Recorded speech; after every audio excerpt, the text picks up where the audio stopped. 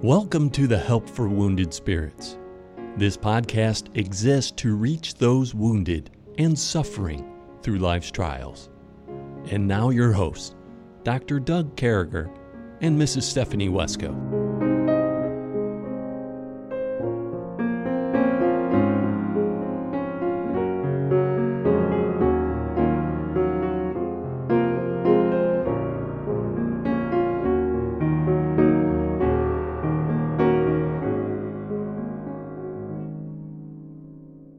Great to be back with you, folks. Thanks for taking this opportunity to listen in, to be part of this community, this podcast. And God's been so good to me and so good to Stephanie. And with me, as always, is Stephanie. And good morning, Stephanie. How's things going? Good morning, Doug. Things are going pretty well. Oh, praise the Lord. Sorry to hear that your grandfather has went over to the other side. And folks, if you think about it, say a prayer for Stephanie, her mom, and just their whole family. Stephanie's mom lost her sweet dad just last week. So keep this family in your prayers. Now, today, we're changing some things up, Stephanie. We had this conversation.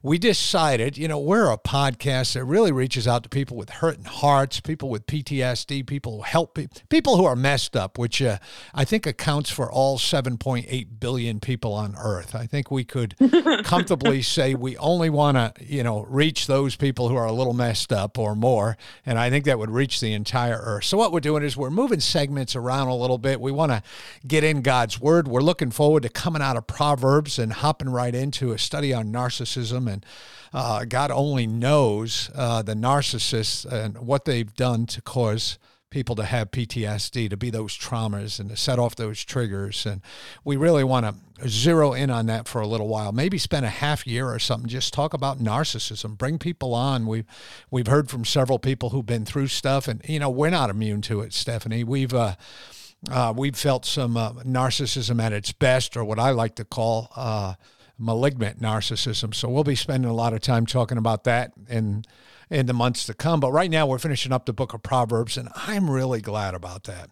But before we get going on that, we want to mention a particular characteristic of PTSD every time we come on a podcast. So I'm going to start things off, and I want to mention a characteristic, a terrible one, something that's against God's word, something that shouldn't be part of any of our hearts, is that of being suicidal. People with PTSD can be suicidal. Well, God's word's pretty clear that he expects this certain end for us to have. He says over in Ecclesiastes 7:17, another thing, why shouldest thou go before their time? And so God gives us this free will, but I think, Stephanie, he expects us to run with that bad boy and to serve him and to trust him and to make him God. So if you're suicidal, a couple things. First of all, get help immediately. If you have to, dial 911. Get a hold of your pastor, get a hold of somebody who can open up the Word of God and show you word for word how you can know for sure that that's not God's plan for your life. You've been bought with a price, my friends, and there's nothing this side of heaven that can get in the way of you accepting Jesus Christ and of you living his perfect plan. There may be some trials and tribulations, and I think, I think trials is what it's all about. It makes us better. It's something we got to deal with. I hate them. I don't want to be part of them. Count it all joy, James says, but I just want to point out to you right now that, listen, suicide's not the answer. What say you, Stephanie?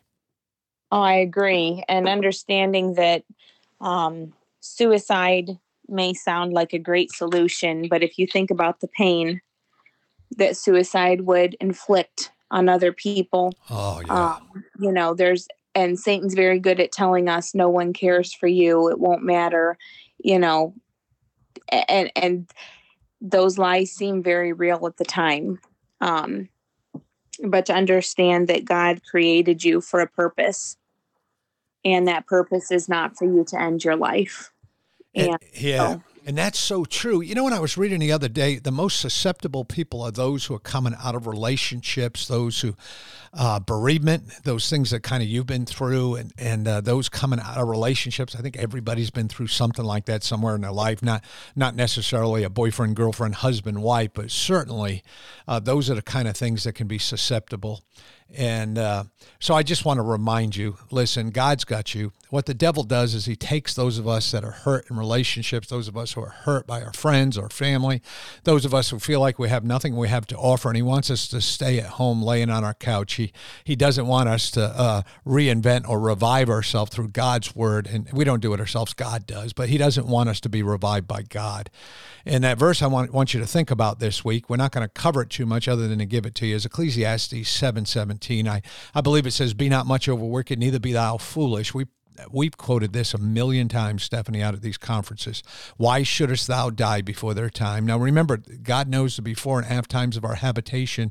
He knows when we're going to stop breathing, when we're going to stop breathing, but he gives us this free will, and we see the free will over here in Ecclesiastes 17, and why shouldest thou die before their time? Trust God, step out with it, you'll be all right. So, Stephanie, we're cruising along here in the book of Proverbs, and I really love what we see. It started right out with this comparison, again, with folly and wisdom, or foolishness and wisdom.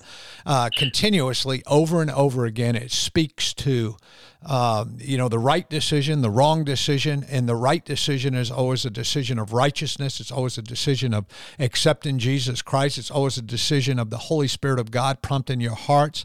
It's always one of those decisions that comes with God, is doing the right one. And in this verse, we're hopping right in. We're on chapter 5, and we're hopping right into verse 11 to get started today. It says, "Hell and destruction are before the Lord. How much more than the hearts of the children of men?" And so we go there, and we know, coming right out of there, we're saying they're before the Lord. These are two destinies that, they're pictured here, and we know we have a choice. We accept Jesus Christ. Now, we know there's two seats, there's two judgments that go on. I think I need to cover that real quick. So we know we have the great white throne of judgment. So we understand the great white throne of judgment is for people who have not accepted Jesus Christ as the Lord and Savior. People will be judged, and the people who have not accepted Jesus Christ as the Lord and Savior before they take their last breath on this earth will be cast into the lake of fire. It's a terrible thing, but it's reality, and it's why we need to accept Jesus Christ as our Lord and Savior. So God has the ability, and he's a great God, a righteous God, and a just God. He's not going to accept us turning him down and give us a eternity in heaven. No, we're going to be cast into the lake of fire. And then we know there's another type of judgment that goes on. It's called the Bema seat, B-E-M-A, and anybody who's ever received an athletic award or anything in school has stood on the Beamer platform. It's a higher platform where you get your award. So actually, in biblical terms, it means to get an award when an Olympic medalist stands up on a Beamer seat. It's a Greek word. They get up higher to be given their award. And so, friends, the Beamer place is where we want to be judged. And we won't have to worry about hell and destruction, but we will have to worry about reporting to God. So I think if we look at this verse, we got to come out of this right away to understand that God controls life and death. God controls heaven and hell. He controls everything we do, every breath we have. And he has a plan and a purpose for us. So there's two destinies, the destiny of man, which is hell, or the destiny of God. How would you add to that, Stephanie? I agree with everything you've said. You've covered it very, very well. Yeah, it's one of those things you immediately got to come out and say, listen, you've got a choice to make out there, friends.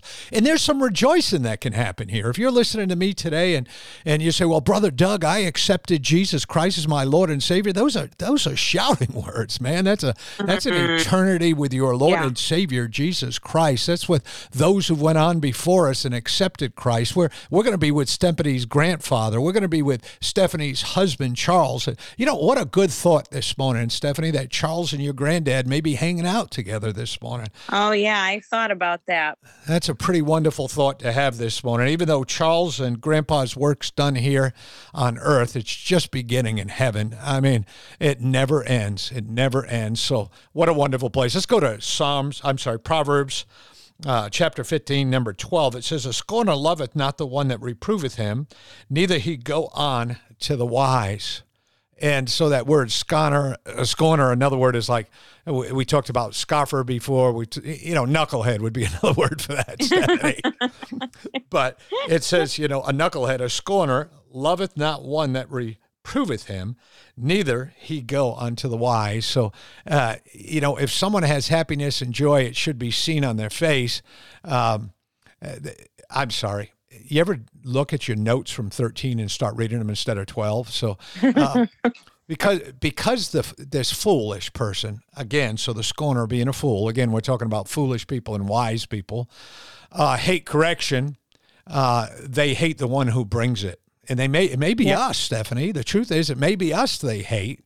And they certainly reject the wise, those people who are trying to help them. And I mean, what are you thinking here? It's, again, it's one side or another. So folks, rejoice, take heart. If you're on the right side, you're in the right side, you're in the right place. Yeah. Well, and the word scorner is a powerful word. Every time I see that word, it makes me almost tremble because, first of all, I know scorners. I've met them. I've interacted with them.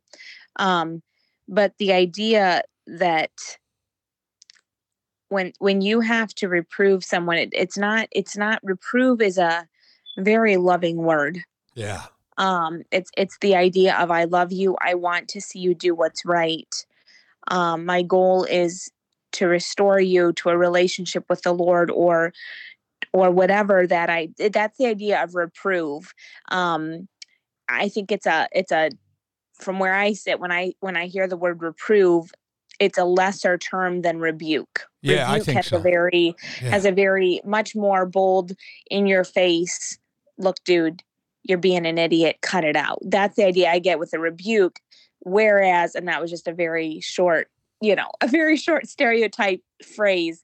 When I think of reprove, I get the idea of this is being done with the utmost grace, mercy, and love being extended. And having dealt with scorners. Yeah. And let me just say, they're knuckleheads. Yeah. You can be a pastor and be a scorner. You can be a deacon and be a scorner. You can be a missionary and be a scorner. Yeah. You're not, it doesn't matter your position. I could be a scorner. Anytime that God puts someone in our life who's challenging us to a closer walk with the Lord, or to change or to rethink what we believe on something because it's not in line with the Word of God. It's not in line with the principles of God. And we turn our back on that because it doesn't fit our scheme. It doesn't fit our endeavors, our foundation for whatever we're doing. That puts us in the classification of a scorner. And yeah, I don't ever want to sit in that seat. Okay. So I'm not trying to be judgmental, because this is something that, like I said, when I see this word, it terrifies me, because God has a lot to say about the scorner and the fool. Yeah, he does. And so be that person who's the opposite of this. Be the person that will go to the wise men. Be the person who has a tender heart towards the Lord, who has the heart of David, who when you're reproved, you break before God and say, Lord, be merciful to me, cleanse my heart, because that's what God's looking for. I think so. And I think that's really a good way to look at things, folks, is to understand that if we're not seeking correction, if we're hating the people who would give us correction, and again, reproof's a good thing. To be reproved, say, hey, brother, sister, maybe a better way of doing this is like this.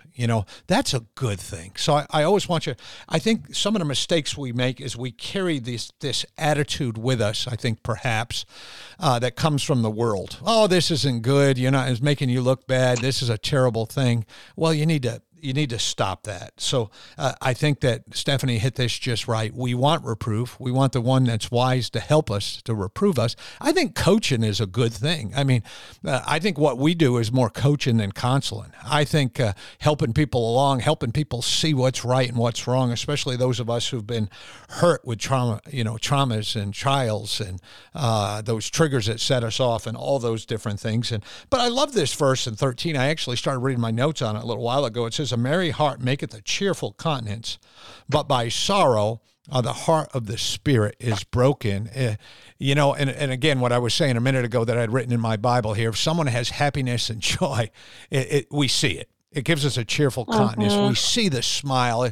It's like, some people are just walking around and they're like a billboard for godliness and happiness and joy, and some people are just totally, they're sullen by nature, and they're just that person that's always maybe a little bit down, always a little bit depressed, but God, God gives us this cheerful countenance when you have a merry heart, when you have Him in your heart, when you have Mary. But the sorrow of a heart, I'm thinking about this, the sorrow and what it says here of a heart, the spirit is broken. So, but by sorrow of the heart, the spirit is broken. And we think of that, don't we? Those who have deep sorrow, going through something will display that broken spirit, and it's the difference between being happy and sad, and sometimes I want to point out that I think there's a couple kinds of people that are sullen and sorrowful. There's some people that are temporarily going through junk, and I think their countenance, the way they're coming through, is calling out to us, help me. And allowing us to minister to them. And I think we need to do that. And I think if we're that person, if we're looking in the mirror and we look rougher than a night in jail, man, we need to start praying and figure out how we can pull ourselves out of that. Let God revive us, take us to a place where things get better. And maybe it's just a temporary thing, but I think we know things, Stephanie. We know people that, would depress a golden retriever. I know people that would send a golden retriever almost to his death. He'd consider committing suicide. And that's not God. So if you're stuck in that, you need to get your heart married. You get your heart married by accepting Jesus Christ, your Lord and Savior. But it doesn't stop there. People, they go out and they say, well, I got saved, everything's different. No, you got saved, your eternity's different, and that's everything in a way. But listen, we still got a job to do. God's saving you where you are, but He's not leaving you there. It's time to step out. It's time to hook up. It's time to buckle up. It's time to accept God's plan and step out with those thoughts and those good things. I think that's so important. I mean, what say you, Stephanie? I know I just rambled on for about 3 minutes. I love the whole golden retriever thing. Yeah. That was putting an image in my mind. Sorry. It just struck me really funny. Well, when I read this verse, I think back to the fact that our spirits can be broken in a way that, sorrow breaks our spirits in a very specific way. Yeah. And obviously I'm thinking a lot about death this last few days. And quite honestly, I've gotten hit with flashbacks that I wasn't expecting. Your grandpa's going to die at some point. That's going to happen. But it's brought back really bad flashbacks from when Charles died. I'm sorry. Yeah. And it's created that sorrow that does break your spirit. And I think when you've been through something, whether it's in wartime or, but you've been involved in a scenario where you've witnessed a very traumatic kind of death, and everything that goes along with that, just a normal death, a peaceful death, and a man that was almost 90 years old that had lived a full life and dies peacefully in his bed. It's like, why does that trigger sorrow from something, it doesn't seem like it should, but it does. And so the idea of, I guess, from where I sit when I read this verse today, is remembering that there are people out there who, if you run into them at the store and they have a look of sorrow on their face, maybe you can tell just by their demeanor that their spirit is broken. Be the person that is a merry countenance to them. And I don't mean gushy, and I don't mean obnoxious, and I don't mean throwing joy in their face in a way that's like ridiculous. Okay. Cause I've experienced that too. Yeah. No, crazy. You could be so happy. Yeah. Yes. I want to beat the tar out of them. Yeah. God help me not to do that. God forgive me. In Jesus' name. Amen. Go ahead. I'm sorry. No, but seriously, be the person that shows the love and joy of Jesus Christ in your face. And you do that by your actions. You do that by your words. But understanding that we do live in a broken world, and we live in a world that has a lot of sorrow. Yeah. And so it's reminded me, going through this has been a good reminder to me. Okay, if I'm still dealing with this, there are people out there, I don't know what their past is. I don't know what their trigger may be. So Lord Jesus, help me to be the one who shows them a merry countenance, that shares a cheerful countenance, because it's you shining through me. And I think that's what a truly cheerful countenance will do, where it's not a made up facade, but true joy when it's radiated from a heart that's walking with Jesus will bring joy to a heart that's broken. Agreed. And you know, the big thing, a couple things, I want to go backwards a few minutes into that conversation where so many of us go through this, you know, a wonderfully long life. You know, it's never a good time for us to lose somebody we love, like you loved your grandfather. But I think what you said, and most of us need to recognize, are these crazy old triggers. You know, it's still the reality of loss. It's the loss on earth of somebody. I mean, your mother's dad, your granddad, a farmer who you loved dearly, and folks, we got to remember that even the most earthly orchestrated good death, so to speak, is no good. And we got to remember, we got to look out for those triggers. I mean, there's no good way to go. Short of, you know, me driving down the road in Big Red and God calling me up like Elijah or something. That'd be pretty cool. Then everybody can say, well, Doug went up in his pickup truck. It's okay. It'd be a good story. You know, my boys could write books about my life and stuff like that. It'd be all right, you know. But I just want to remind you, folks, as we deal with this PTSD thing, we started off, and I really want to make this a daily portion here. We started off with the term suicide and the characteristic of suicide. Let me say this to you, dear friends.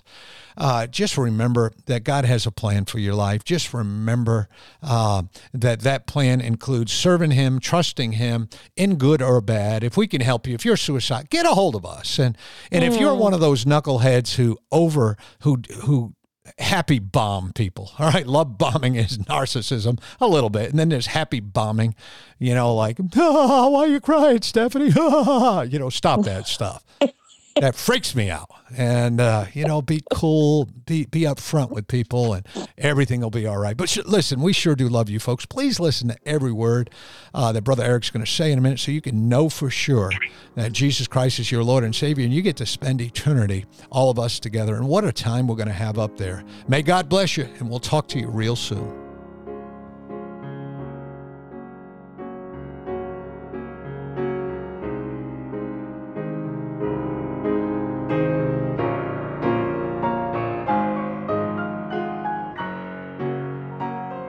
Thank you for listening to our podcast today.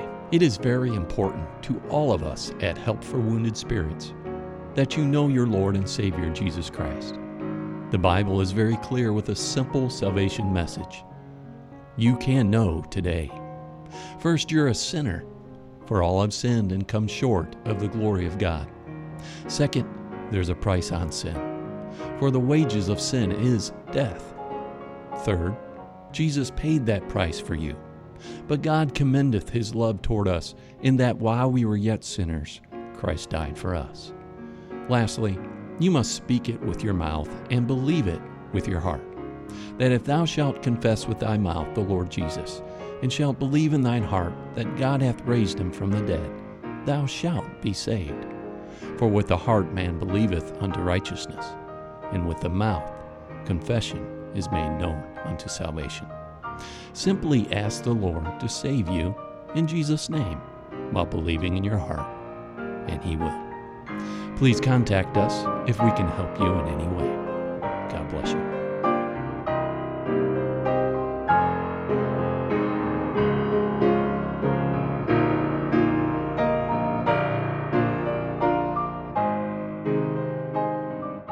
Doug and Stephanie, thank you for listening today.